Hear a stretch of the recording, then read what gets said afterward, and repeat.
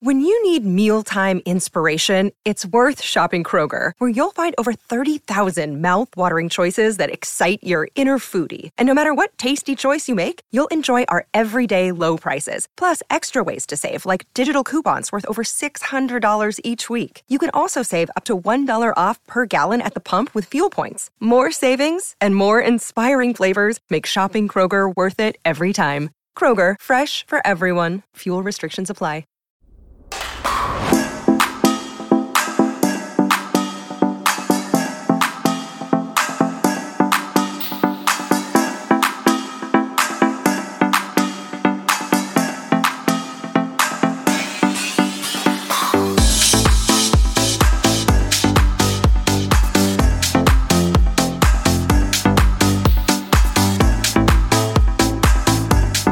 Hello, good evening and welcome to the FB4 podcast for this Sunday night. The football is back. It's the Premier League, it's Liverpool, it's doing what they always do, and they go out and get 3 points against Norwich at Carrow Road yesterday. But look, we've loads and loads and loads to talk about. Somebody has already pointed out that we're 5 minutes late. Listen, Shawnee 5 minutes ago looked like he was having a meeting with St. Peter at the pearly gates, so he had to sort his lighting. Graves reckoned he's tanned a bit and was wondering should he turn up the lights in the background. Conroy was telling us about Still Game, Iron Brew and something else that Scotland love and are renowned for, and I was ready, lads. I'm ready since 10 to 10, you know how it works. But look, Liverpool are back in Premier League action. A 3-0 win away to Norwich, and you know what, it was great. Everything about it was great. The result, of course, but everything, just everything around it, I thought was magnificent yesterday. The football from the start of the day right through was great. Shawnee's with me, as I've said. Conroy is with us for the first time, and Grizz is with us as well after making it back from Norwich in one piece. Shawnee, I'm going to come to you first. You know, it's back. It's the first game of the season. Full grounds. You know, the big players back. It was a big fuzzy feeling yesterday, Shawnee, wasn't it? Yeah, absolutely. Just having football back in its entirety was unbelievable. Like even watching the Brentford game the other night and seeing the stadium rocking, and you just think of all these missed opportunities that these clubs have had, and the fairy tale like Brentford come up to play their first game in the Premier League with a full ground in their brand new stadium. It just made us all so excited, and then United won the league at 12:30, and it's just, and then the big dog is back. You just see Virgil trotting out 5:30 and all the Reds there. You're looking at the lineup, you're looking at the bench, and you're thinking, Jesus Christ, everybody has written us off, and they forget exactly how good this team is. And in ruthless fashion, Liverpool do what Liverpool do, and they just dispatched Norwich without even having to leave second gear. And the travelling cup, seeing the players celebrating, Salah sliding it. Gav, we could sit here waxing lyrical about it, but look, all I have to say is football is back the way we know and love it. And for someone who suffered for a long, long time with the shite that we'd been served up by Sky and the likes, shoveled down our necks, saying that it was real football and real passion. No beamed in crowd noise, just raw emotion and passion, and it was absolutely brilliant. And credit to the Norwich fans as well, because they were absolutely brilliant yesterday as well. Yeah, it all made for and great viewing, in fairness, and we could. I'd happily sit here for an hour and a half just talking about how great it feels to have football back. And David Walsh straight in trying to get on Conroy's good side. He said Still Game is the greatest comedy ever made. It is amazing. It is. I watched a good bit of that. It is amazing. It's up there. It is up there. And Conroy will fight any of you if you want to say different. but you're right in what you're saying, Shawnee. Like even Friday night, you know, Brentford against Arsenal, and, you know, you're kind of going, could Brentford get something? And then you hear Lacazette and Aubameyang are out there. I don't know if it's COVID related, but they're out anyway. And you watch the game and, you know, Arsenal show flashes, but Brentford are just in their face all the time. Like they must have been just, I'd say, like caged animals for like a week waiting to just get going against Arsenal. And you get the result and you're like, this is fucking amazing. In their new stadium. Well, I think it's a year old, but, you know, they're in the Premier League for the first time and you get that result. And, you know, Liverpool then just going out, and we'll get into the whole detail of the game, but just seeing Van Dijk and you know, Salah, man, seeing them all and buzzing. You know, absolutely buzzing and playing off the emotion of the crowd. And Grizz, I'll come to you because you were at the game and, you know, you were at Carrow Road yesterday. And without getting into the game too much, Grizz, because we will get into it in a few minutes, but what would you say is the difference, Chris, for those players? You know, when they have a couple, I don't know how many tickets Liverpool had, but 3,000. 3,000. So it must be a massive difference to come out to any ground, you know, even an away ground with 3,000 Euro fans against probably 20 odd, 25 odd of Norwich. But it must have been absolutely hopping there yesterday. Liverpool fans dying to get going and Liverpool players dying to have them there. Oh, as Shawnee says, it was that warm, fuzzy feeling back. As soon as those players came out to warm up, I should say, sorry. Obviously, the first the keepers come out, and it's just a total different feel. You can see, you know, when the players come out, and what players always do when they come out is they jump up in the air, don't they, to get that spring and feeling, right?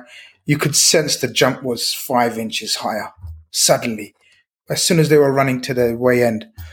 Don't get me wrong, Norwich fans played their part. It was a full, just basically yellow wall. 3/4 of the ground was full yellow. I thought you were going to put the clip up where I was seeing, but okay, no, fair enough. It's all right. That's all right. But it was real. It felt like real football again. It's been so long. First the no crowds, then the sort of the half, not even half crowds, sort of third crowd, and fake noises coming out of your TV studio, TVs. It was magnificent to be there. Norwich itself was an absolute. It was one of those quiet towns. I couldn't find nowhere to eat for at least 45 minutes. Like everything was closed. Like food places were closed down. So it was a very quiet town. But as soon as we got into the ground, it was just like a different world. And it was hopping. You know, Norwich were excited. The fans, you know, they're back in the Premier League, full house. And the Red Army, the away army, you know, shout out to them. They were absolutely magnificent. They were. Barry Devaney, and I'm interested to see what Grizz thinks of this. He says, you know, in reference to players coming out and springing and dying to get on the pitch, he says, like young calves getting out to the field in the summer, Grizz. Do you want to make comment on that before we move on? No, exactly that. They ran over us. No, exactly. Ran out to us, all excited and like sort of just, you know, the love and warmth was two ways. It was not only us giving it to the players. The players actually felt the warmth back from the fans, and oh man, it was. I'm not going to lie. Even before the game, I was like in semi-tears. Semi-tears. Yeah, you know, semi-tears when they're like sort of in your eyes, the water's in your eyes. Like, oh, so you teared up a bit. Yeah, kind of thing. Okay. Red Steve might be onto something. It might have been the fact you had no food for 45 minutes. Or that. It could have been that. Yeah. Conroy, I'm going to come to you next. And you had a busy day on Air Channel yesterday because you'd done the build-up to the build-up show. You'd done a watch-along show. And, like, for you watching it, even, you know, with fans in the ground, the atmosphere, the VAR stuff seemed to go fairly smoothly. I thought the game moved a lot more, or just seemed a lot more of a game of football rather than, you know, what's this decision, what's that decision, and it just, you know, that's how it felt over the last, I would say year anyway. But what was it like watching? Was it a different experience for you watching it with fans there and what it's meant to be? We're literally watching a product yesterday that we've got used to for so many years, and it's been taken away for good reason, I think, over the last year or so, or 18 months. But what was it like for you?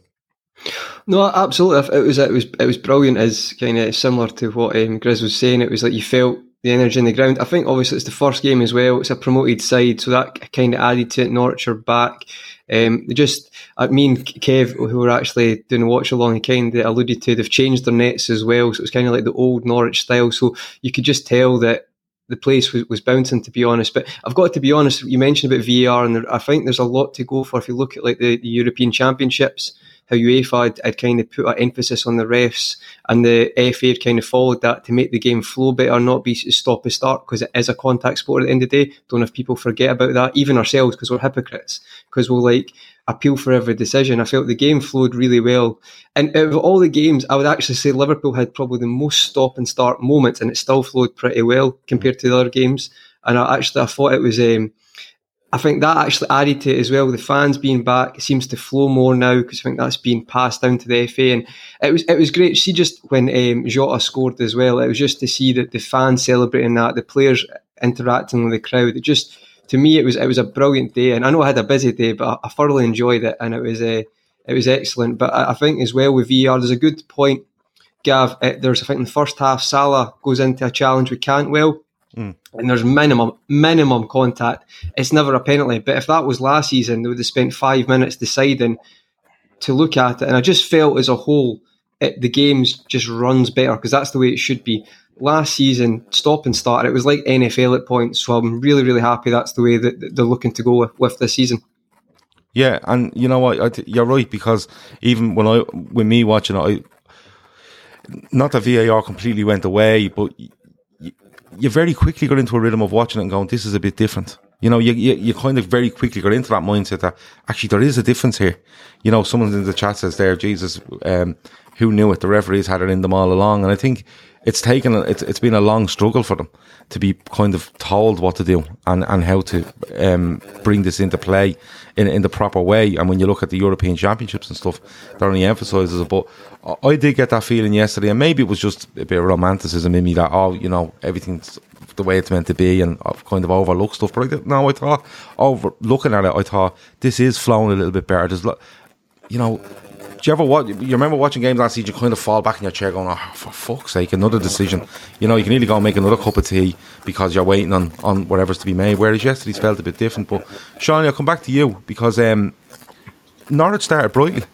You know, Norwich started brightly, and I'm going to put our lineup on the screen for you because I think it's only fair. But when you look at our lineup, Shawnee, Alisson, Trent, Matip, Van Dijk, Tsimikas, Milner, Keita, Oxlade-Chamberlain, that's where the main talking points came, and Jota, Mane, Salah. What did you make of that? Yeah, look, after the pre-season games last week against Osasuna, and we were looking at who's going to play in the midfield, and we all thought that Fabinho was a dead cert to be the anchor in there in the midfield, and you were probably thinking Milner was definitely going to play in there on either side of Fabinho because he'd been ever present in pre-season, and then Keita, who has been excellent in pre-season. But I was surprised when I seen this lineup because it was a midfield that I didn't see anybody picking previous to the game. Chamberlain has looked very sharp in pre-season, and Keita. So if you're looking at it, it was kind of, if you looked at based on pre-season, that was probably a team that was picked on merit. The midfield especially, because Chamberlain had a really, really impressive pre-season and so did Keita. But I wasn't really worried because I don't think Norwich will overpower many sides in midfield. And I think maybe Klopp looked at it that way and probably said, I'm going to keep probably Fabinho and give him maybe a half an hour in the second half to just get the minutes in his legs and probably not overexert anyone. And we didn't even need to put Thiago or Henderson on the bench, and even then the bench looked strong. So with Robertson being out, the back four picks itself, and then the front three, you think maybe Bobby would have got a shout after his impressive run out during the week. But look, the 11 done exactly what it was set out now. I thought the midfield was a little bit loose in the first half. I don't think Chamberlain was as effective as he had been in pre-season. He looked a lot more explosive in the games, but he did all right. He did his job. I think Milner did his job, and I thought Naby Keita was very, very quietly effective. He did a job for Liverpool that I haven't actually seen him do since he came in. He was like a terrier. He done very well covering Tsimikas, who was his first game. And I thought he got around the pitch. I thought he was everywhere, and you looked, he seemed to be always involved. And that's all you can ask for Naby Keita. And he played 80 minutes as well. And he looked fine, he looked fresh. So he definitely deserved his starting place, I think, in the 11. And I think if he keeps it up the way he is, nobody will have any quarrels whatsoever about Naby Keita, because the type of player he is, we know what sort of quality he has. It's just about staying fit now, and thankfully this is the longest run he's had, including the end of last season up until now. He's had to play in the team, and he's done really, really well. So long may that continue. And then the front three, they just speak for themselves. Salah is Salah. Jota was quiet but ruthless as always, and I thought Mane is starting to look more and more like himself every time I see him. Yeah, he did. I think that's a very fair assessment. Grizz, when you look at that lineup, you know, you're around the ground. You're probably getting the reaction of people going as you're going in the ground. and while you're in the ground, people around you and stuff like that. But, you know, a lot of people did think Fabinho would start. I wasn't sure, because we've seen a lot of Milner, Keita, Elliott, and I thought he might. I wasn't too surprised at what he done, Grizz, because when you look at Fabinho, Firmino aren't back that long. You know what I mean? The both of them aren't back that long, like that, and you kind of he's looking to keep it fresh, protect them. You see with Henderson and Thiago not on the squad. But what was the feeling there? What was the feeling for you? Because were you worried? Because I wasn't surprised, but I was maybe a little bit worried that what way is he going to do it. I was worried with Milner into 6. I'm going to be honest with you. Yeah, I wasn't surprised. No, I had a sneaky feeling that Milner would start. But the feeling of Milner starting was, as Shawnee says, one of the 8s on either side of Fabinho. I thought that's where he would most likely start, especially if, obviously, with Tsimikas starting. You do this at every show. Yeah, well, I've told you to get me a new one. You refuse. but and I'm stubborn. So, look, the lineup. We've come to terms with the lineups, haven't we, over the years, in terms of he always brings a couple of surprises early on the season. A lot of players coming back recently, sort of namely Henderson, Thiago. There was never any chance of them starting. Oxlade-Chamberlain, as Shawnee says, looks sparkling in pre-season, but unfortunately was probably the most quiet, struggled to impose himself on the game. Look, Milner was steady. Keita, I know we're going to probably touch upon in depth later. Keita done exactly what was asked of him, in my opinion. And yeah, pretty much everything else worked a treat. Again, I thought Bobby might have started. I thought his cameo the other day was some of the best football Bobby's played. Like you could tell Bobby's, even like when it comes to talking about fans and players that rise to the occasion, Bobby's the king. Bobby's the king. When it comes to, you know, playing in front of an audience, he's a maverick. And but yeah, lineup wise, I had an inkling feeling, inkling that Milner would start, but I was, like you, surprised it was at the 6. But again, he's the most experienced, and he always tries to have at least one of Hendo or Milner on the pitch in an important game, and you know, so it turned out to be Milner. Yeah, Conroy, I'm going to come to you next, because the lineup itself for me, you have yourself muted there, by the way, Conroy. You might want to just unmute yourself. But the lineup for me, like Shawnee says, the back 4 picks itself. I think once you see VVD go from 20 to 40 to 60, 70 minutes in games, you know he's starting. It was just a case of who would start with him, and I think Matt was being impressive in pre-season and played possibly the most out of the other 3. The midfield 3, look, he goes with it because of circumstances around other players and them coming back from the Euros and stuff like that, and Copa Americas. And up front, the same thing, really. You know, he's had Mane, Salah and Jota. 2 for the full pre-season, 1 for, you know, the other one was back probably a week before, the Brazilian lad. So it was one of those where it made sense. But, you know, everyone reacts to lineups, Conroy. Everyone, you know, it just it's in us. So whenever we see a lineup, we have to have a big reaction one way or the other. What way were you on it? I was okay on it, actually.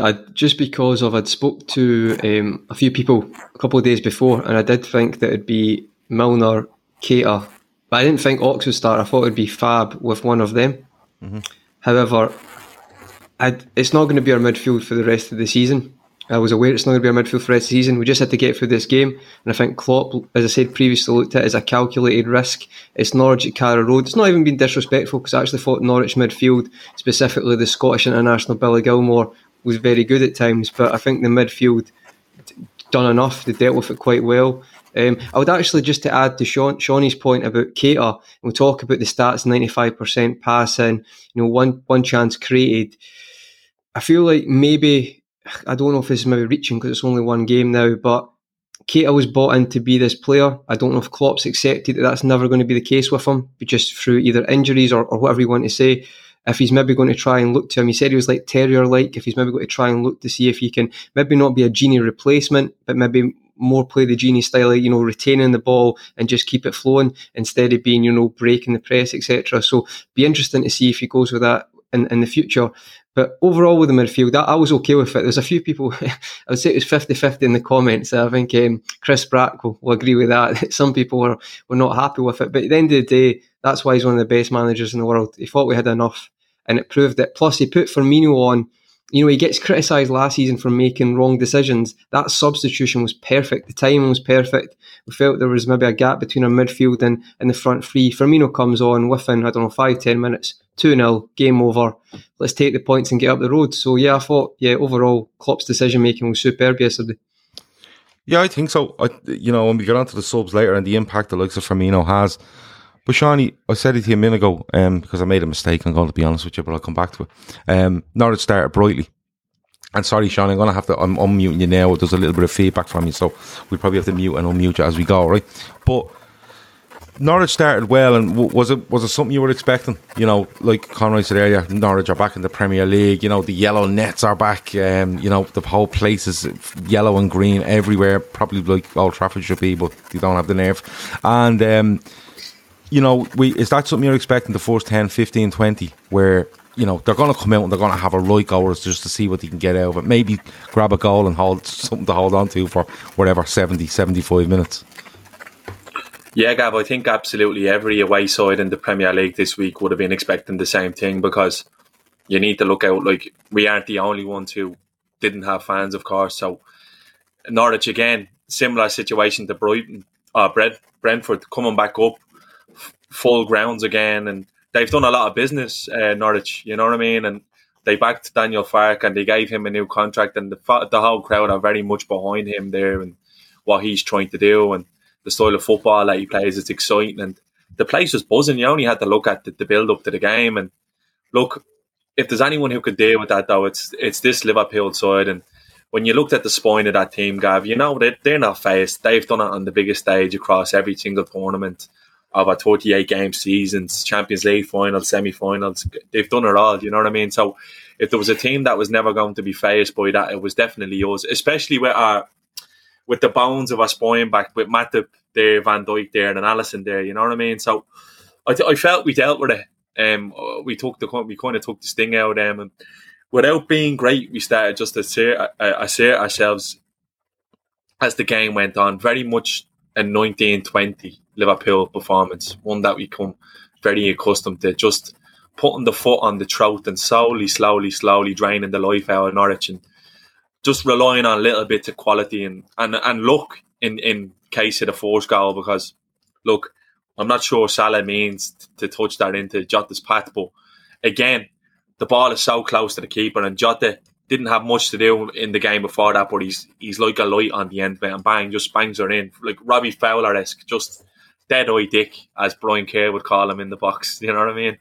And from then, we never looked too uncomfortable. Norwich had a few moments when maybe the high line was probably giving us issues again, but again, they go through and goal, and Alisson's there in the all-black kit again, and there's just serious 19-20 vibes coming off that Liverpool performance yesterday. Even though it's only one game, we do seem to have a bit between our teeth, and the build-up over the whole week of us being written off from all corners and only top four contenders, that would have been ringing around that dressing room on Saturday evening, no doubt about it. And look, ruthless, efficient, 3 points on the road. Can't ask for more than that. No, you really can't. Grizz, I'm going to let you have this one, and it's this.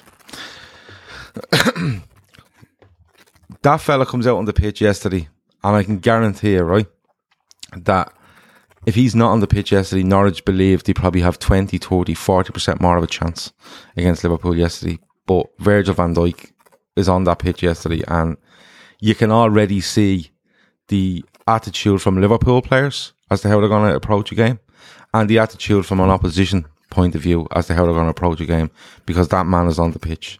Is that too much of a stretch from me, Grizz? No, it's not.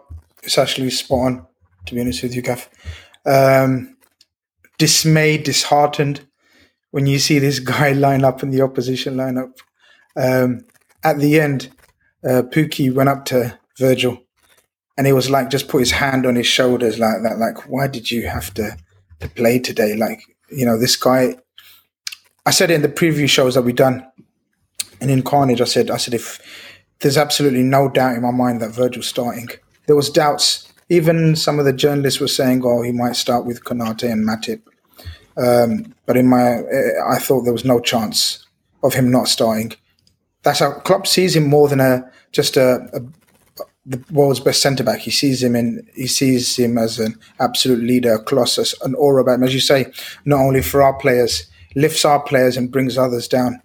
I mean, they felt like paupers. Honestly, every time an attacker goes up against him, he thinks to himself, "I'm just here for the fun of it. I might as well be in the crowd. Like, fuck, what is this? This is not fair." Like, no, honestly, they might have just joined us in the crowd. He's that immense, and I personally think Joel Matip was the outstanding centre back of the game, like immaculate. Yeah, I thought he was. Know, he's. This might be a wild chat, but some people in the chat might remember Alan Hansen and the way he played. This guy reminds me of Alan Hansen. I'm not even joking. The way he's calm and runs out with the ball and picks out his passes. A lot of Alan Hansen about him. I know he's not. He's a bit of a joker in terms of personality and character. A bit weird, some people say, but he was immaculate. But Virgil van Dijk next to him, the inspirational words. Imagine Tsimikas making his debut after what was a crappy season for the fella. COVID, injuries, written off even by journalists, local journalists saying, "Oh, was this a waste of money, whatever." So he must have been under pressure. A lot of people look at Tsimikas and say, he was brought in as Robbo's understudy. And so you'd think that, the amount of people that were sort of looking out for him to fail, almost like, "Oh, we need a new left back," but this guy was under pressure, and having Virgil alongside him was key. And I think that was one of the major reasons why I didn't see Konate and Tsimikas playing on the left side, two total newbies. But yeah, Virgil, at the end, when he came over to the crowd, you could see, as Shawnee says, it's fucking day one. It's game week one. It was Norwich, but you have this sense of feeling that the 1920 feeling, the 1920 season gave you, just has that air of invincibility with him around, even though he was 75%. I mean, I know a couple of times Norwich seemed to get behind us, but I genuinely think they were offside. I just think the linesmen have been told not to sort of raise their flag. But overall, immaculate, his passing. I mean, even from of course you guys watched it, but even in that first 5 minutes when he's just pinging it across, it's a total different dimension to the way we play and attack. They tried their best to press us, as you guys said initially, because the crowd was really, pushing them on. But we just kept hold of the ball and just calmed the atmosphere down. And I didn't hear the atmosphere. I didn't hear the Norwich fans sing after 15, 20 minutes when they realised, right, we've got a stranglehold. And a lot of that was to do with Virgil van Dijk from the back.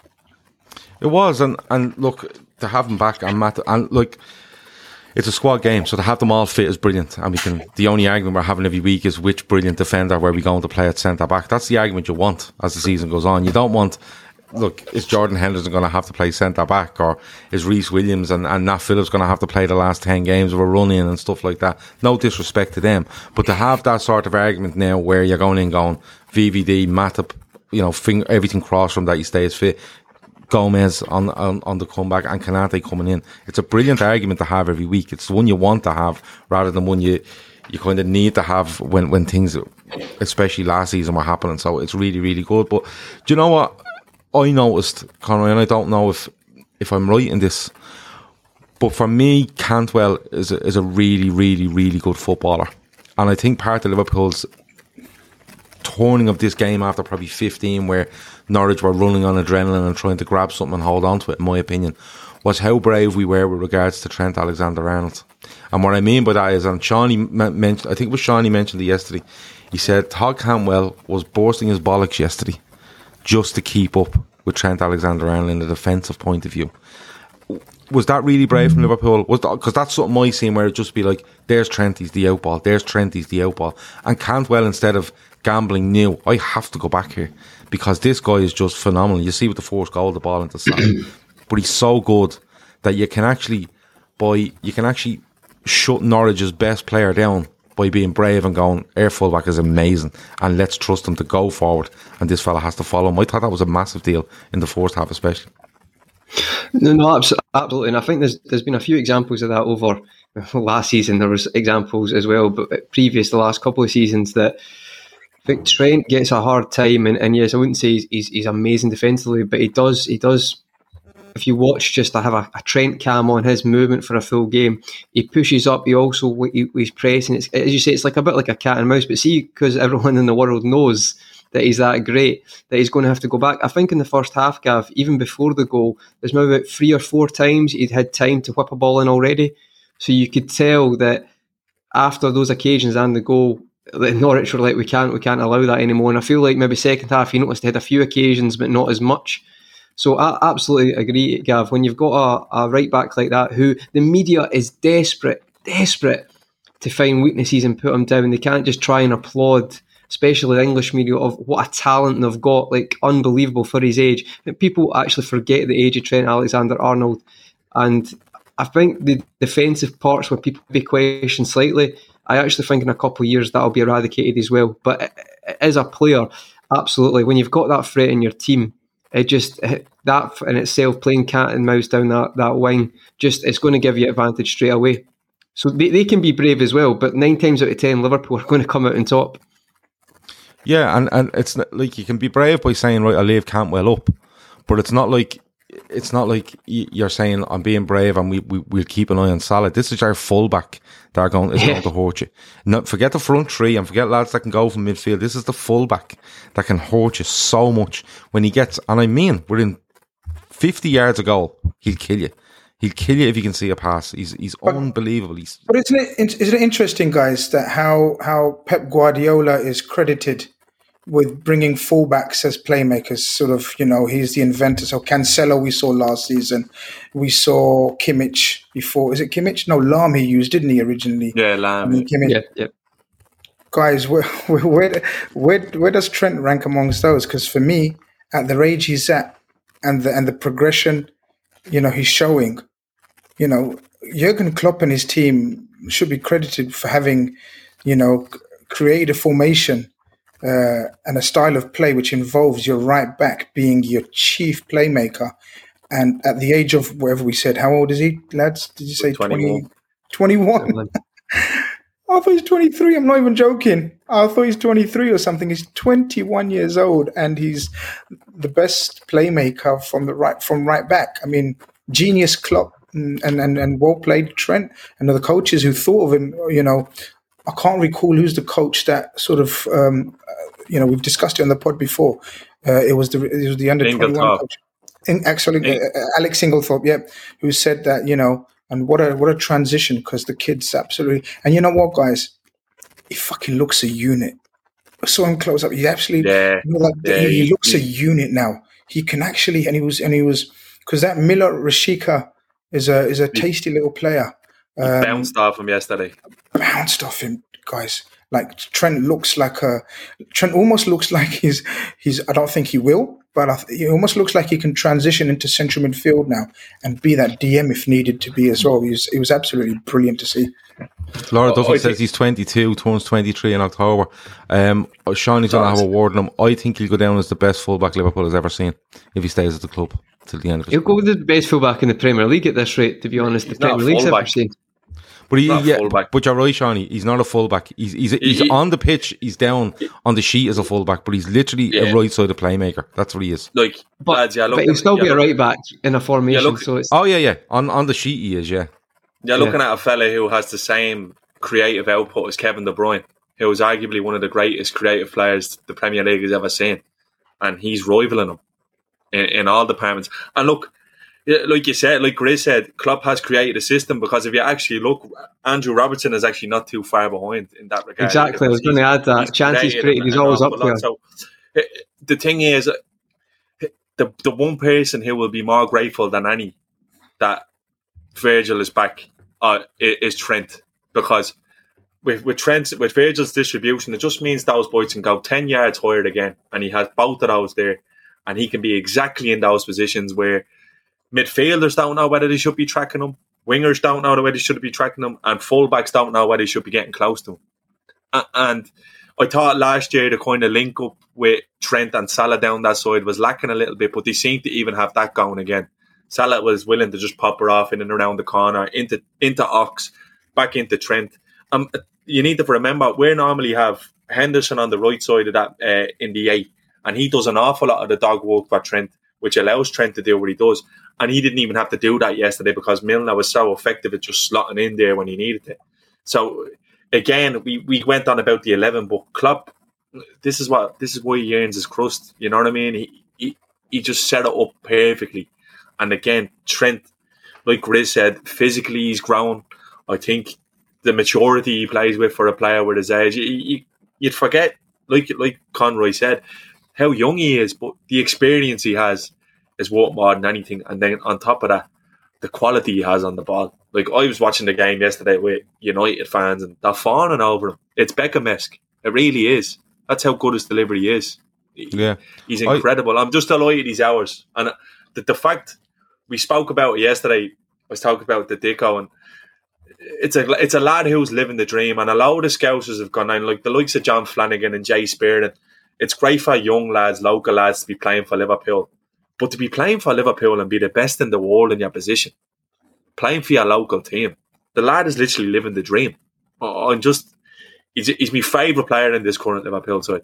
Yeah, he's unbelievable. I was actually I was talking to a Leeds and United fan that watched their game yesterday together, and I ended up meeting up with them later on last night and asking them, we were talking about the football, and they said I didn't watch the Liverpool Norwich game with them, but they just turned around and they were going on about Salah and stuff like that, but Trent got a mention, and from a Leeds fan and United fan going, he's phenomenal.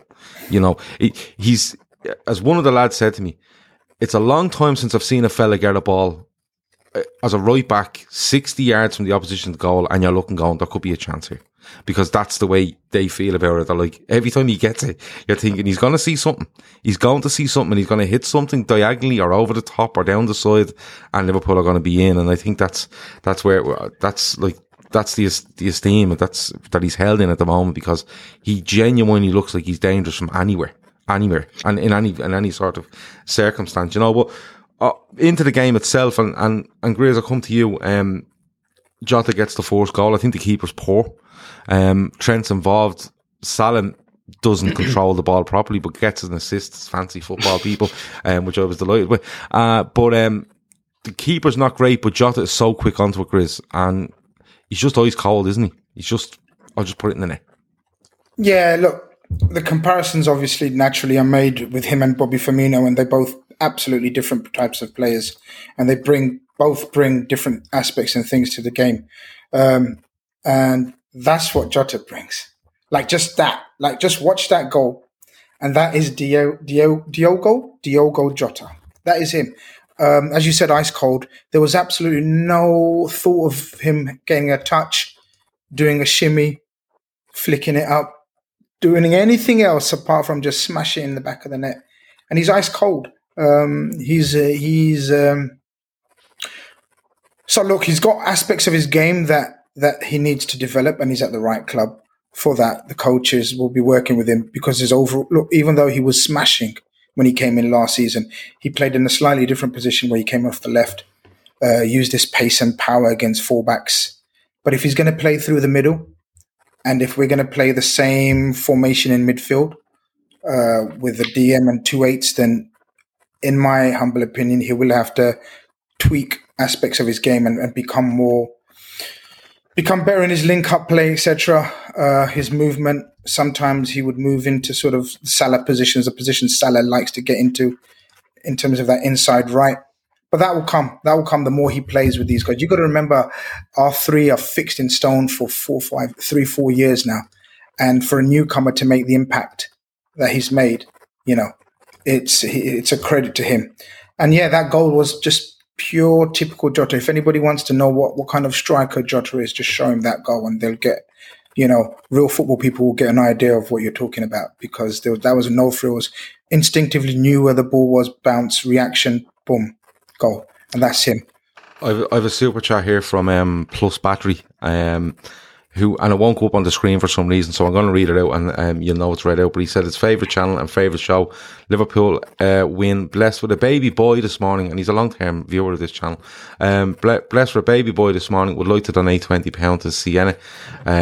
Will donate on the GoFundMe page. Keep up the good work. Sorry that I can't get that up on screen for some reason, but congratulations on the baby boy and the Liverpool win yesterday, from all of us at the LFC Day Trippers, my man. Let's move on, because the Jota goal puts us in front, and I was delighted because I always get the feeling this gets to half time or gets to 60, and then it's doubts come in, and then anything can happen. Regardless of how much better you are than them, anything can happen. So we gets to half time, and I'm happy. 1-0. It's all right. It's good. It's the first day of the season. You're not expecting to go out and blow anybody away from home, a newly promoted side. There's a lot in the mix. But I thought Liverpool were in control. But Shawnee, I'll come to you.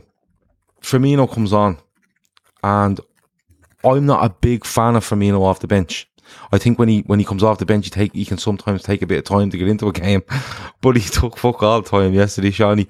He comes on the pitch, he runs up the other end, and he just sticks it in the net. And it's a poor shot from Mane. It's an okay block, but it pops to Salah, and there's been an accusation thrown on him, Shawnee, that he's too greedy at times. But straight away, Shawnee, right foot, squared across, and Firmino's tapping it in, and you're like, yes, 2-0, and then you're sitting back, Shawnee, and you're enjoying your point a bit more then. Yeah, absolutely. Did you ever see those game shows, like you being framed and it stops before it goes on a break and it asks you what happens next? Yeah. If you had done a freeze frame of that goal, the way it played out, and you see the ball roll at the Mo, and I ask you what happens next, you're thinking Mo cuts inside and places it in the bottom corner, but ice cold Mo.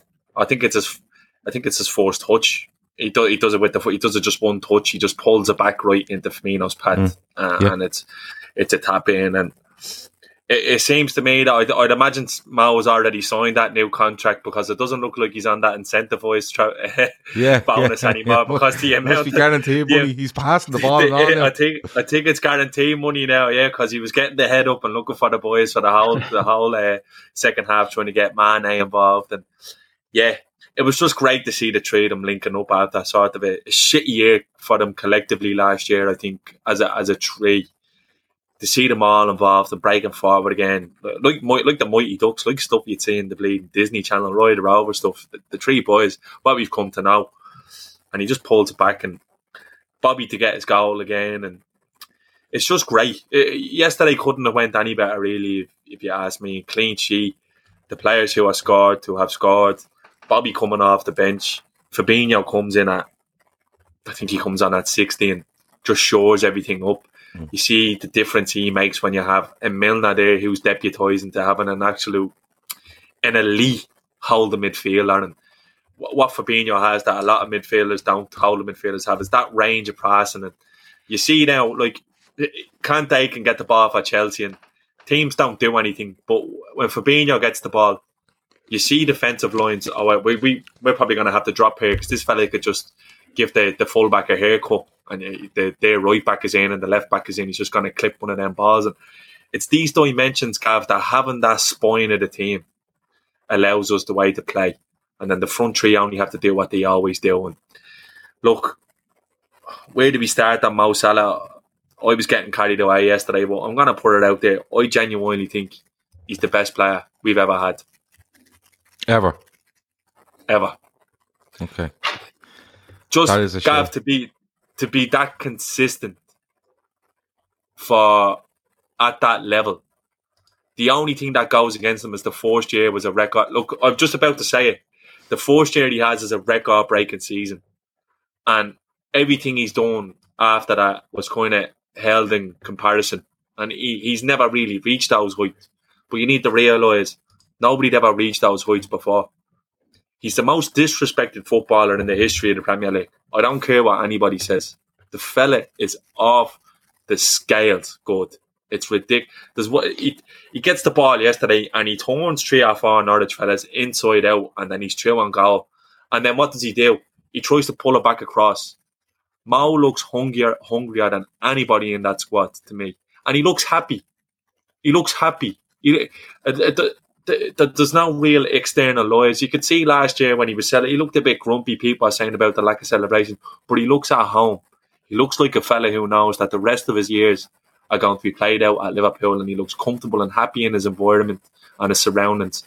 And a happy Mo is a dangerous Mo. And a dangerous Mo will just mean that we're always going to be in the room with this fella in our team once he's fit, because he is literally ridiculous. When you compare his numbers to any striker in the history of the Premier League in the same sample size, he's right up there. That's how good he is. And I hope this is the year that he really gets his flowers, because he's elite. He's as elite gets. Could I add something to that as well, Gav? Just on that, the thing I think Mo Salah's biggest quality is, because we're all Liverpool fans, we watch him, and let's not act like Mo Salah isn't an enigma at times. Like, he does stuff that's baffling at times. Like yesterday, he's 1-on-1, you need to shoot, and he tries to square it, and there's times where he shoots when he should square it. But the thing I've always noticed about Mo Salah is he doesn't consistently play amazing in every game. Like Leeds last year, that hat-trick, that's a one-off. He doesn't actually play like that all the time, but he always consistently seems to score when he's not playing well, which if you were a number 9, you'd say is amazing. But Salah seems to have that quality. And what I mean is, he maybe plays well 70% of the games, or maybe 80%, but he will have a few games where, he's okay, but he always scores. He always seems to turn up in clutch moments when you talk about 1920 season, Sean, and it's just like moments. He just seems to have that in him that when tough gets going, he just turns up. So I think that's the biggest thing. If you look, I think there's a stat that said he's got more goals than Harry Kane, and I don't know if it's a number of games or whatever over the last 3 years. I can't remember the exact stat, but I just feel like that's one of his biggest talents as well, not playing well and still having an effect on the game. But all you guys have said is the positive things in terms of what we see. We know about him. So facts, right? So stats are facts, right? We see, you look at the numbers and they're fucking insane, right? But what I've noticed at the end of last season, and obviously the start of this season, in pre-season as well, lads, he's become a leader of this team now. So before, it was Mo Salah coming from Italy and trying to create an impact, and it was a comeback tour, so to speak, after his Chelsea situation. So he was trying to regain, just regain some recognition. Like, he wasn't a flop. He's surpassed that now. He's on a level where he actually believes that he is the leader of this team, along with Virgil and Henderson, if you know what I mean. He's actually got an influence on the team now in terms of, you see his reactions when the team concede a goal or something's going wrong and he's trying to put something right. He's directing. Even when Elliot came on, he was talking to him all the time. His fullback, Trent, the communication they've got with him, and obviously the much talked about relationship with Sadio. And you talk about how he's trying to find him. He was actually trying to you could see that, he could have done that, cut back on his right and then just put into the bottom corner. But he was trying to it was almost like he's trying to make Sadio score. So all front four scored a goal. Can you imagine the lift that would have given the group, the manager, the fans? The much talked about front four, we need a new attacker, we need this, we need that. And then all front four, he sees this, he knows this. His understanding of the club and the situation around the club in terms of media and everything is spot on now. Some could have accused him in the past of not knowing what's going on and just thinking about himself and the golden boot. But now he has absolutely everything under control. I agree. Look, in terms of the greatest Liverpool player, let's wait for him to end his career. But for me, he will go down as the greatest Liverpool attacker, for sure. Big shouts. Yeah, people are throwing in Dalglish and all that. And look, I'm telling you now, I never seen any of them play, so this is my opinion. So I'm not going to give you the opinion on a Dalglish or a Rush when I wasn't born around to see them play. YouTube highlights, they don't do anything for me. I have watched Mo Salah being scrutinised every single game. The game has never been more picked apart than it is now by media and outlets. And look how consistent he is. Look how consistent a bad year is a 30-goal season. The fella is off the chart. He pulled us by the ankles to top 4 last year. And people don't talk about it. They all talk about Thiago in the last 10 games. Who was the one scoring the big goals? Mo Salah. He's always been the one scoring the big goals. He's never hid. He's done it on every single stage. He's delivered every trophy. And maybe the greatest, but definitely what Grizz says, without doubt, the best attacker we've ever had, in my opinion. Yeah, it's a conversation we should probably have as its own show at some stage. Michael Lee with a super chat says, "Hi guys, Jota is a more clinical finisher. Out of him and Bobby, would you like to see a 4-2-3-1, especially at home? Bobby in the hole and Mane, Jota, Salah." I don't know, because then that changes the roles of what you would see from the likes of a Thiago or a Fabinho. I think we're well suited, and I think that's why you're probably seeing Harvey Elliott playing in that midfield, to be that little bit of a a creative spark, I suppose, because our players are usually just, functional, as the word that's often used about them.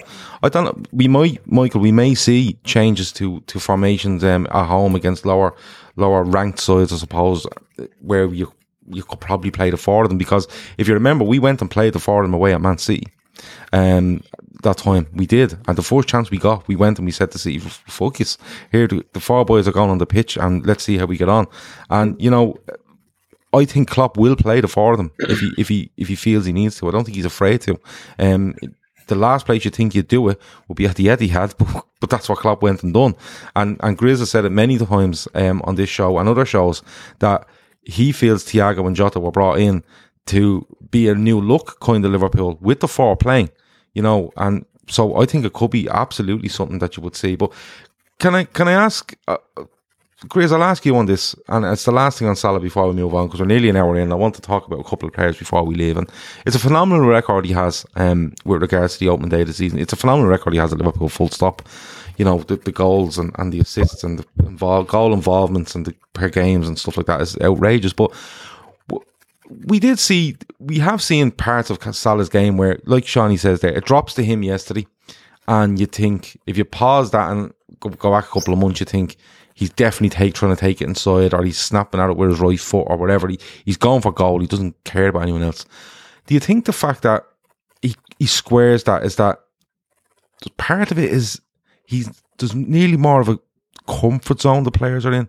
And what I mean by that is that 6 months ago, he would have tried to take that on and score because this might be the only chance we have. And look, we're playing at the back and we're not playing well, and the midfield is a reshuffle. Whereas now he's going, I can pass it inside. I'll get another chance in 5 minutes because the team we have on the pitch now is the team we're used to. Is there an element of that to it? That goes back to our original chat we had about Virgil. It honestly does. Yeah. It honestly does. It's like you've got your big brother back and you're just calm. Your big brother's there to watch over you. Not only him, obviously, Joe Matip and whatnot, and the rest of the team as well. It's looking, everything's fine. And it comes with maturity as well, with him as well. It's difficult to just sort of look at him and just say he's just, sometimes we do get, like Conroy said, sometimes there's elements of Salah where we think he's very selfish and he's thinking about himself only, and, or not only selfish, but sometimes he feels so frustrated and he feels as though he has to do everything himself. There were stages last season when there was sort of bodies everywhere around him, right? Injuries, players pulling out, and literally him having to carry us at times. So there is that side of him where, he knows sometimes the responsibility, and he's spoken about it as well. He speaks about how the responsibility, like if I miss, everyone goes mad, he kind of hinted like, it's not only me, but now you see a total different maturity to him. And it comes with experience, maturity, feeling in the comfort zone in terms of the club, his surroundings, and the reputation between his teammates. It's so obvious to see, what kind of reputation, what they think of him. They actually, think of him on a level with Virgil van Dijk, and absolutely fucking right to do so as well. So I think you're absolutely right. He's in his comfort zone. He feels secure now, as Shawnee says, the new contract should be tied up, and the guy is looking to spend the rest of his career, it seems, and the best years of his career, because we've had him for the last, 4 seasons now? 3, 4, 4 seasons? This is fifth season. Fifth season, and to keep, it's an underrated thing to keep your best hold of your best players. How many times did we say, his final destination's probably Madrid or Spain or whatever? But it looks like we're going to keep him, and that's amazing.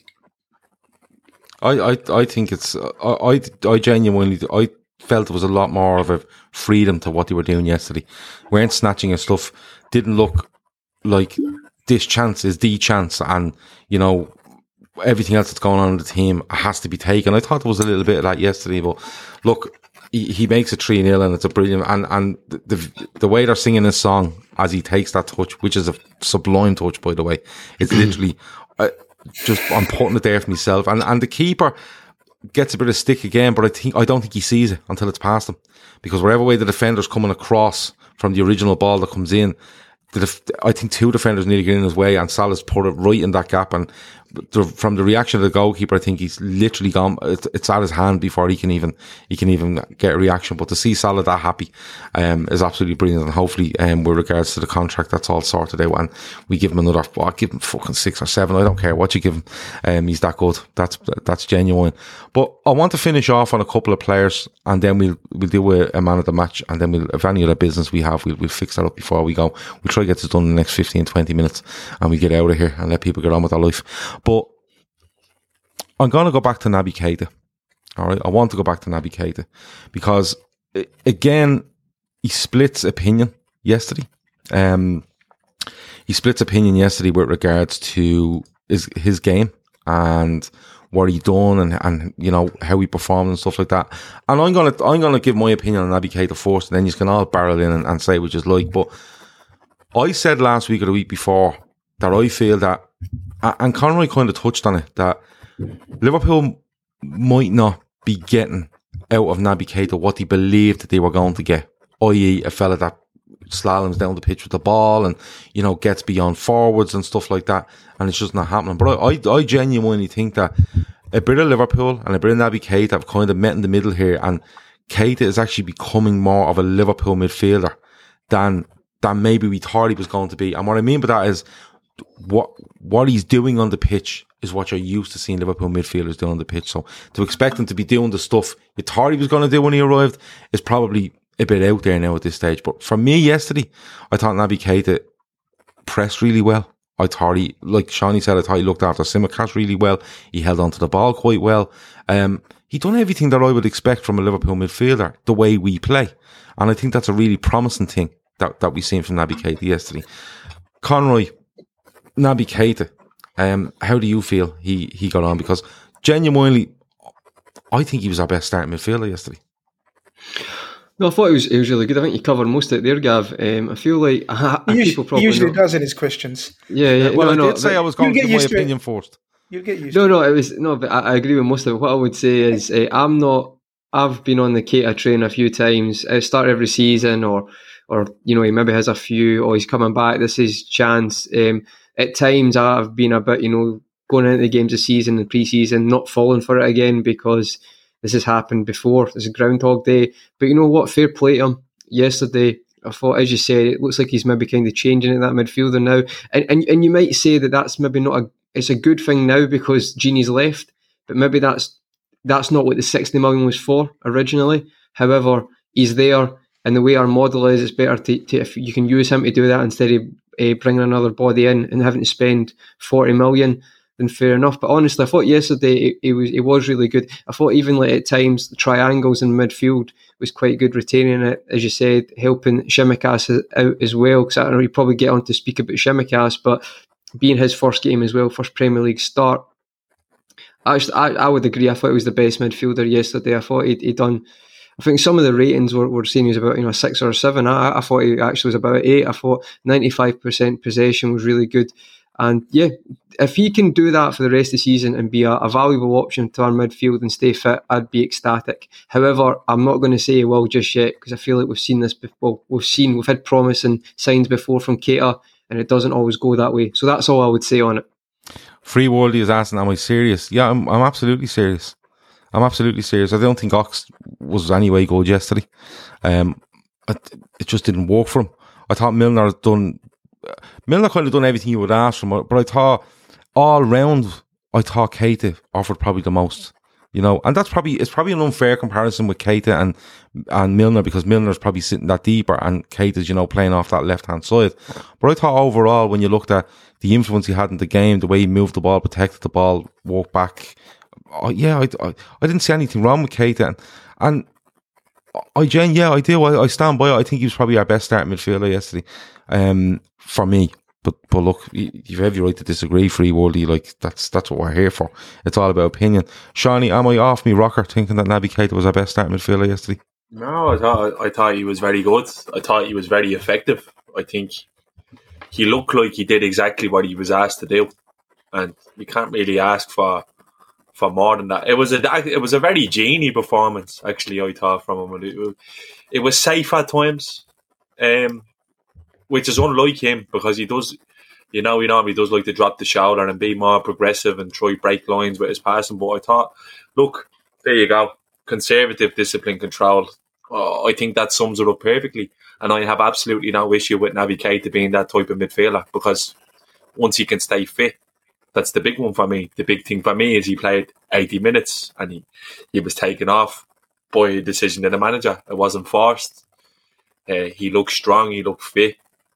And that's all we can come to expect from Naby. I'm not going to hang my hopes on him that he's going to play any more than 25, 30 league games this season. If he does, it's an absolute bonus. But it's great to have a player like Naby Keita in your squad, fit and ready to play. Yeah, I 100% agree with you.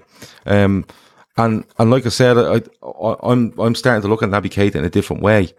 I'm starting to look at him and not comparing him to Gini Wijnaldum or Jordan Henderson in what they do, but if he does a bit more of what they do, I'm willing to let go of what you're expecting from him with these marauding runs forward and stuff like that.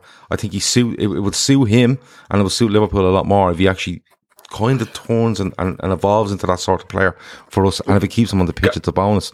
Grizz, you're at the match, you're watching it, and even with people around you, when you're at Anfield or away games, wherever it might be, any game of football, standing in a park watching with a few people, you'll always get a sense of how players are doing by the people around you and what they're saying.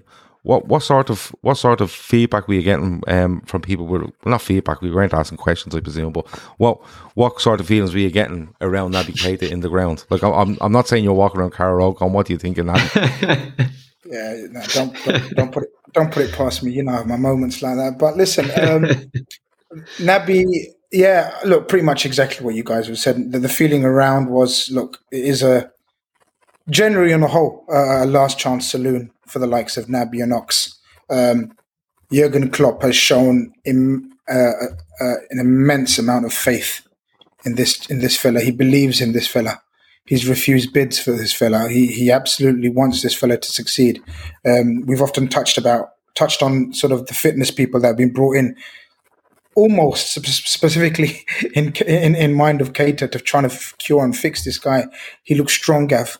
I spoke about it on which show did we do during the week? I think it was on my own. About in terms of I seen something, or was it the one Phil was on? I can't remember which show it was. I think it was last week's FB4.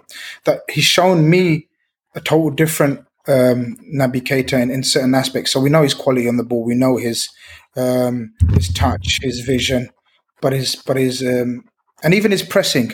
We know he's quite an intense presser. But in terms of covering his fullback and positionally, and you spoke about covering Tsimikas, it was absolutely the job Gini Wijnaldum used to do. It was like a cog. We often talk about our midfielders being cogs in a machine, and he was finally that one of those cogs. Now, it's not everyone's cup of tea. Of course, everybody wants to do the tricks and the stepovers, and they want their eights to be Iniestas or whatever. He's got the capability of doing some of those things Iniesta does. But in this team, in this moment, under this manager, he needs to do what the manager does. He needs to be almost a yes man for Jurgen Klopp, because it's been proven that our system works. It wins us Champions Leagues. It wins us Premier Leagues. It gets us to 90. How many points when we didn't win the leagues? 97 points. So Jurgen Klopp's formation, Jurgen Klopp's tactics, Jurgen Klopp's requirements of a midfielder are very specific. And we finally saw that Naby Keita can do those. And look, fingers crossed, touch wood, everything that you believe in or whatever, positivity all around that he has an injury-free season. And then we won't feel the absence of a Gini Wijnaldum at all. Because in my humble opinion, again, I think he has more to his game than Gini as well. So once he's able to reproduce this style of play on a consistent basis, then his natural flair in certain situations will come out as well, and it's only a positive for Liverpool. Yeah, John McLean, the guy from the Nakatomi, says Klopp looked at Naby like a long lost son when he took him off yesterday. And look, regardless of what you think of Naby Keita, and whether you like him, don't like him, think he played well or think he didn't, to see him on a pitch and being able to play 80 minutes and come off under his own steam, rather than being, he needs to come off because he's injured, I think is a good thing, regardless of what you feel about him. I'm still on the fence from him. I think he has all the attributes to be a brilliant Liverpool player. I'm really contributed to this team this year and going forward as well. But I still have that in the back of my mind about how robust he is. And there was a comment there about his return from the international break. We'll see exactly where we are, because he's notorious for going off and being probably mistreated when he goes off an international breaks and comes back, and then there's an issue, that sort of way. But overall, look, Keita done the job yesterday, and I'm not in particular looking for him to pull up trees week in and week out. But from what you seen yesterday, he was robust, strong, got around the pitch, passed, held off players, won it back. That's all you want from a midfielder, and if anything extra comes on top of that, great. And if he keeps fit, I think you will see an improvement in Naby Keita, and I think you'll see more of an influence over this side from Naby Keita as we go on. So fingers crossed he does all right. Shawnee, I want to come back to you. Kostas Tsimikas, who we know had a tough time last season with regards to COVID and injury and all that sort of stuff, but Andy Robertson unfortunately gets injured in pre-season, and we know he's going to step in. We know he's going to play left back, and he steps in yesterday, and I thought he had a decent game, Shawnee, because he's looked good in pre-season, but this is a whole different ball game, Premier League football, and the intensity. But I think he done all right. Yeah, I think it was the perfect backup left back performance, in my opinion. Yeah, it's a perfect second choice step in, deputy to Robertson performance. That's exactly what he was signed to do. I thought he was very effective in what he done. And look, he's had a tough year last year, and look, he could probably look for a way out, because he came from the champions in Greece as Olympiacos. I think he was player of the year there before he left. So he would have expected to be playing at least last year, and he never got the chance due to COVID and injury and just the state of our back four at times last year, where Klopp wasn't actually able to trust him. But I thought he was very good yesterday, very effective in what he done. In a couple of moments where he was maybe a little bit shaky and indecisive, and but he gets a slap in the face at Milner, and it's all good. You know what I mean? Yeah. I thought he was very good. I think he showed exactly what he showed in pre-season. The best thing for me about Tsimikas is he's very similar to Robertson, so we don't need to change system to accommodate him. We can literally play a natural game with him in the side, because he's very similar to Robertson, although he's not at the same quality. He's good at doing the same things. He's good at getting in behind. He's good at providing attacking threat down the left-hand side. He's well able to whip a ball. He whips a really, really good ball in the first half, and nearly ends up as a goal. I think Mane gets on the end of it. So, look, if Tsimikas is in for the first 4 or 5 Premier League games, I would have absolutely no quarrels. He's put me on rest that he's not another Moreno. He is capable, and I'm delighted that we have him now. And just similar to Naby, I hope he can stay fit this year and really prove his worth. Yeah, absolutely.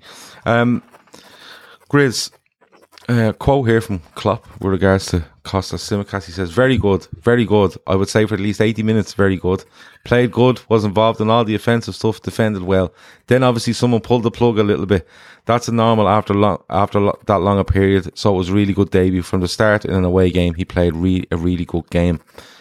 That's fair, isn't it? Yeah, it's fair, but it's also expected, in my opinion. Mm-hmm.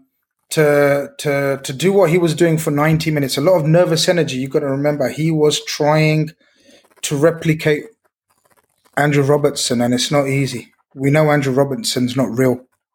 Not many people can do what Andrew Robertson does for 90 plus minutes sometimes.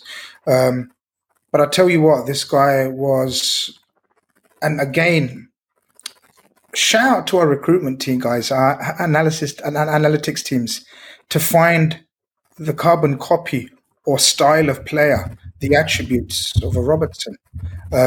Obviously, we're going to struggle to find someone for Trent's understudy, to be a Trent's understudy. We just spoke about once in a generation type player for there. But and I'm going to do a hot take and a big shout as well. You couldn't let Shawnee have his day on his own. Go on. No, I actually think Tsimikas has more going forward than Andrew Robertson. And the reason why I say that is because of his dribbling ability. Conroy's Scottish fume is absolutely ready to blow here. Of course, he's going to defend his brave heart. We know that. But Andrew Robertson, for sure, is far more the complete fullback, and we know that. That's not the hot take part. The hot take part is going forward. I think Tsimikas has more to his game. I think his delivery and I think his ability to dribble. Robertson, his right foot is literally non-existent. This fella has a very strong right foot as well. And a couple of times I've seen him during the pre-season as well. He can take on a man and dribbles past players, and his delivery is immaculate. His defensive side will come. It will absolutely come. His stamina will be improved. His concentration, powers of concentration, where he nearly gives the ball away and everyone bollocks him and Milner slaps him up and all sorts. But it's all part and parcel of the game. The rest of his game will come, but I genuinely think he's an absolute gem. He's an absolute gem and a snip at, 12 million it was or something? You see him standing over free kicks as well, which is another dimension to his game. Like, you see him standing, he's not afraid to have a pop. You'll see him standing around them with Trent. So he obviously has that in his locker. You know what I mean? And he was taking corners and set pieces. Confidence levels. Shawnee, confidence levels. Big his time, confidence is, and you need that to be a Liverpool player. Do you remember we had Alberto Moreno who was the opposite, shied away from challenges, shied away from making the big calls and decisions in attacking moves where he could have. He had the physical attribute to bomb on or whatever, but he was not brave enough or not. This guy is a fighter. You can see he's an absolute street. Very much again like in the mold of Andrew Robertson, but obviously not as polished, not in the same class yet as a defender. But the attributes going forward is absolutely what Klopp's looking for. Again, a perfect backup in that, I don't know what people are. We're not City. We can't stockpile 60 million the left backs on our bench. So, like Grizz says, the profile, a left back cover with all of the qualities that Andrew Robertson has to be able to come in there, who's got Champions League experience, who's got title winning experience in Greece. It's great business, and it's just a shame in it he never got to feature more next year. But again, he's getting his chance now, and again, just a great player to have around your squad. He is a great player to have around your squad, and that's what you're probably looking at right back, and that's why you have the concerns with regards to Nico Williams covering Trent, and in my opinion, Joe Gomez covering Trent. Conor, I'm going to let you in here because I know you're fuming. No, I'm not fuming. Chris has called out the Scottish captain as not as good as some Greek It's not that. See, because I'm Scottish, I've analysed Andrew Robertson's game for a long time, and the pet hate is when people say it's a fairy tale, because that's the biggest myth going. The guy has earned his stripes to get where he's got, and if anything, he's done more in his career than a lot of professionals ever dream of, because they've not had to rise like he has. Queen's Park, I'm not going to go through it, but under 17, literally working at the Scottish National Stadium part-time. We've heard about it hundreds of times. The thing with me with Andrew Robertson is, see if you watch Trent, maybe when we won the league as well, Trent's not a cross merchant, but Trent sometimes has just put balls in quite a lot during games. Whereas for me, I always think why Andy Robertson's stats are so high for chances created is because I do think he's more calculated. He doesn't actually cross that often during a game. He tries to find the pass, and that's why I think he's more measured. What I would say to the dribbling thing is I would agree, because obviously in the Scottish national team, I'd say probably the best left back now for dribbling is Tierney, because Tierney beats his man more often than not. But the thing is with Robertson is, we maintain possession, and he's looking for the, like Shimikasi's 1-2 in the pre-season. That's what Robertson's looking for. He's either going to come inside or he's looking for the 1-2 to get in so he can cross it. But he doesn't just put it in for the sake. And I feel like there's a lot of really good attacking left backs in the world, Shimikas being one of them. But I agree they're similar, Grizz, but I actually think there's quite a few who are probably, I wouldn't say dribbling, like beating men as Robbo's. He's not bad at it, but there's better. For me, I just think he's more measured, and that's why he always seems to get quite high in the chances created. But the one thing I would say is, remember when Andy Robertson started against Crystal Palace? He had it was a great debut, running to challenge everything. That's not really what happened after that. He got dropped from Milner because he wasn't defending the half spaces correctly. So I feel like if Shimikas wants to get to that level, his intelligence of defending has to get to the level, because for me, Robertson does not get enough credit defensively. He barely gets beat down his side ever, and you never hear about it. It's like, I heard last season, listen, Luke Shaw was terrific last season. It's not a comparison. And Robertson wasn't better, but for me, it just is a given how good he is defensively. And I don't think that's really fair. But yeah, Grizz, I get what you're saying. I would say dribbling wise, Shimikas offers is a little bit different because he will take the man on, whereas I think Robbo's just a bit more measured. But it's great to have them. It's great to have them in the team as well. And we're playing a back four. We're not even playing a back five, and we're still have full backs, as you say, with Trent and Robbo or Shimikas who get up there. Right back wise, we should have kept Klein. I've said that, but that was just my opinion on that. We let one go with Klein. But yeah, overall, Grizz, I don't think it's a crazy take, mate. I feel like Shimikas is. I watched him for Olympiacos and he looked good. And if we could get him, as Shawnee says, to stay fit for the season. But when it comes to him versus Robbo, I'm always going to say Robbo, because just for the chances created, it's actually crazy how he always managed to stay up at that level. But it's a different, it's a squad game, and you can compare them because, Grizz says there, like, he feels he's more going forward. And there is a thing about Andy Robertson and dead balls, because if you actually watch Andy Robertson, there's one away at Chelsea. Was it last season we beat Chelsea 2-1? Firmino's header, Trent does the back heel. Trent does the back heel, and apparently Robertson asks him to do that for the simple reason he likes to hit a moving ball rather than a dead ball. So, you could argue there that Tsimikas is just more natural at, hitting crosses, whether it's the ball's dead, running away from him towards whatever it might be. But I think you're right, there is a calculation in what Robertson does, because he does look for that pass to Mane or back to a midfield, and then we recycle, and Robertson's always looking to get in behind, because the amount of times Robertson's put on the play for Salah is unbelievable. Yous are making me miss Robertson when I hadn't been, so just shut up. But he is brilliant. Like, you think of that goal against City where Trent hits it to Robbo puts it on Salah and Salah heads it in. It's crosses for Jota last year against what was the game at Anfield? Jesus, slipped my mind there. Sheffield United. No. Was that Wolves? Was that Wolves when he beat the man inside? Leicester. Leicester. Yeah.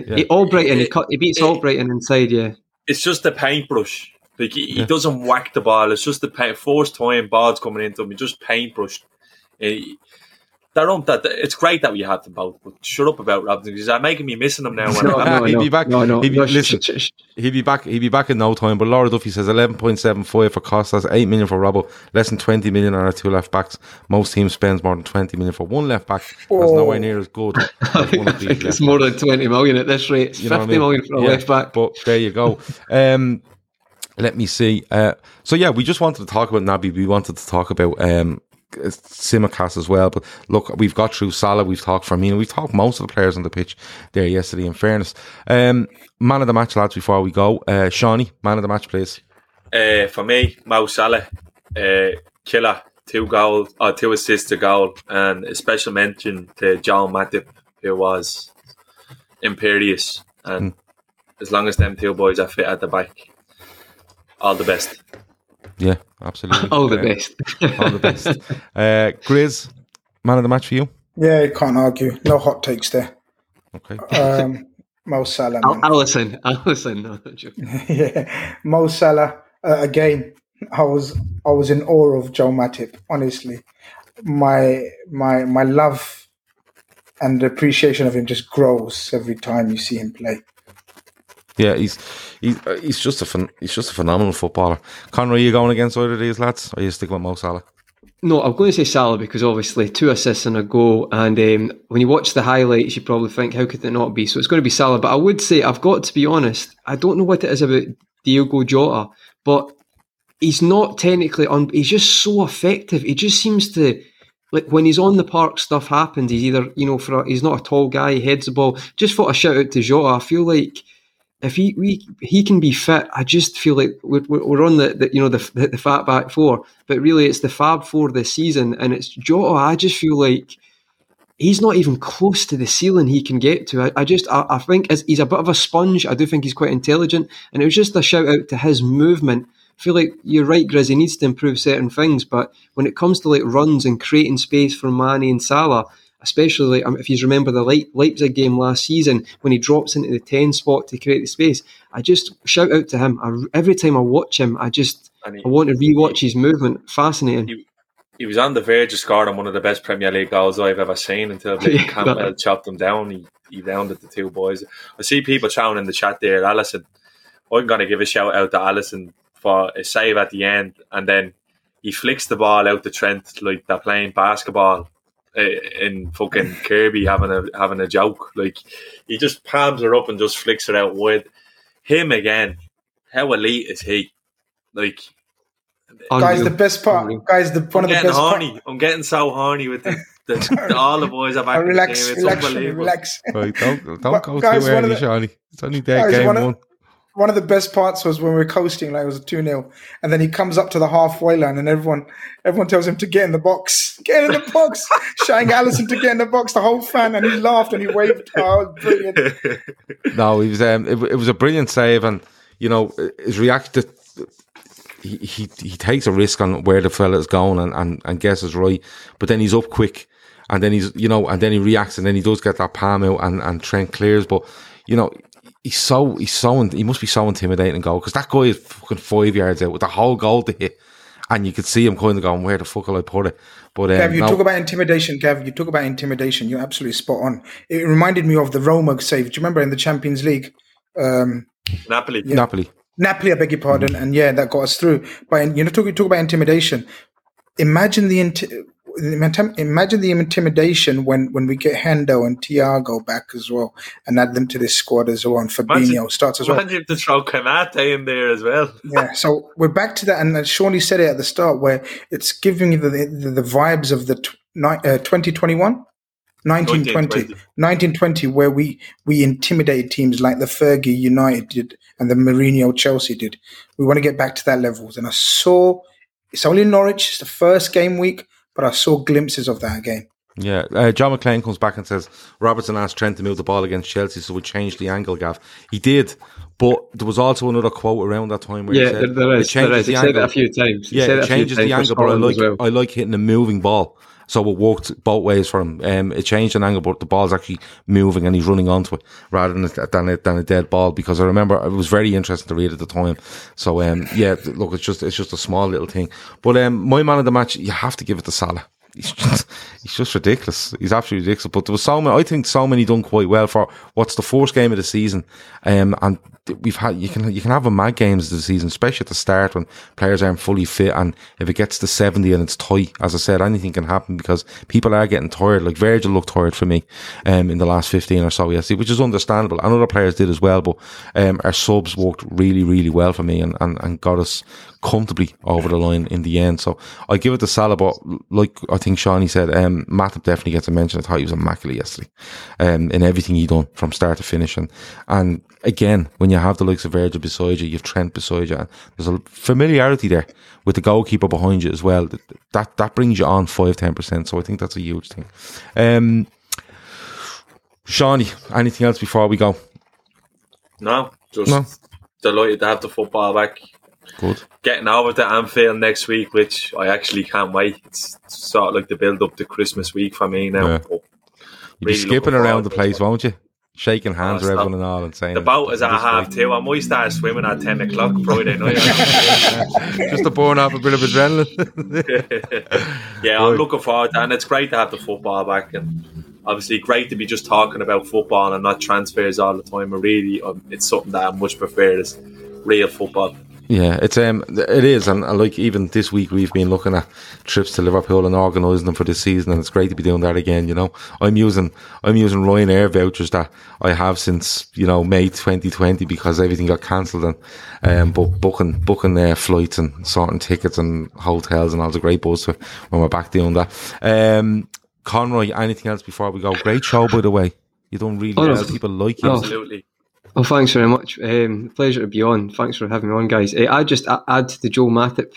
I feel like, see if it was more fashionable, Joel Matip would definitely be pushed more as the calibre centre-back that he actually is. But because, as Grizz says, he's a bit weird, but I actually think he might be one of my favourite footballers ever. Like, he's just so different and so doesn't take himself seriously, but when it comes to defending, some of the clips of him when he's just waving at stuff and all is absolutely amazing. He's up there, Gav. He's actually up there. He might be one of my favourites because he's just like, I've never seen anything like it, and I feel like sometimes it doesn't suit the narrative. But if you can get a fit Joe Matip, Konate might be on the bench most of the season, and I know that sounds a bit crazy because we just signed him, but Matip just seems to, he's never had a problem with actually just coming in and playing. It just seems to be his fitness or his body. So I just wanted to add to the Matip field. What a defender. The guy is ridiculous. Yeah, he really is. Grizz, anything else before we go? No, I think we've covered everything. Just keep an eye on the Liverpool news tomorrow. Should be some news about Henderson agreeing a new deal. So keep an eye on that, folks. You sign up to do more work tomorrow? You may have to go. Right, okay. If you can announce it around 9:30, the boys can cover it at 10. Absolutely.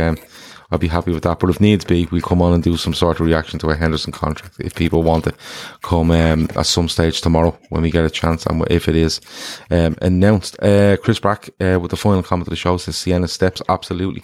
In the show description, you will find everything you need to know about Sienna Steps. If you would like to donate €1, you can click on the link in the description and you can buy a virtual seat for Anfield. We're trying to sell it out virtually at €1 a ticket. Sienna has until November to raise, I think it's 57,000 we're trying to raise in 11 weeks now, so you can absolutely do it that way. If you want to do it a different way, you can go in the description again and you will find the link to her GoFundMe, and you can go in there and donate wherever you want in there as well. But we're trying our absolute best to not only promote this by these shows, we're asking other podcasts to promote it, people in the media, any celebrity, if you live next door to a celebrity, knock on the door and say, listen, you wouldn't give that a shout out because this is a 3-year-old girl that needs this treatment to walk, basically. It's a form of cerebral palsy, and if she gets this treatment in St. Louis in November, it will help her to walk unaided now and for the rest of her life. And she can go to school normally like everyone else. She won't need any sort of help to go there. So it's a big thing for us. So if you can donate, great. If you can buy a ticket, great. But if you can't, just spread the word. Just keep spreading the word. And every time you spread the word and get other people to spread the word, we hope to get to that target, hopefully by November, and help her out. But that's been the Fatback 4. I hope you all enjoyed it. People are asking if there's any transfer news. Nothing's happening. I don't know. I haven't heard a thing. I haven't even heard a name being mentioned. I think, if anyone remember the night when you used to go down in Melwood, had all the lights turned off, at 4 o'clock in the day on transfer deadline day, they could have just done that. Say, no, we're not doing any more. But we'll see what happens. There's still plenty of time. You've seen deals happen in 24 hours, so there's plenty of time. And I still think Liverpool bring in 1 or 2. That's just my opinion on it. But that has been the Fatback 4. I hope you've enjoyed it. Thanks for staying with us. Loads of people watching, loads of people liking. On your way out, if you want to hit a like, go and do that. Subscribe if you haven't already. Thanks a million to Shawnee.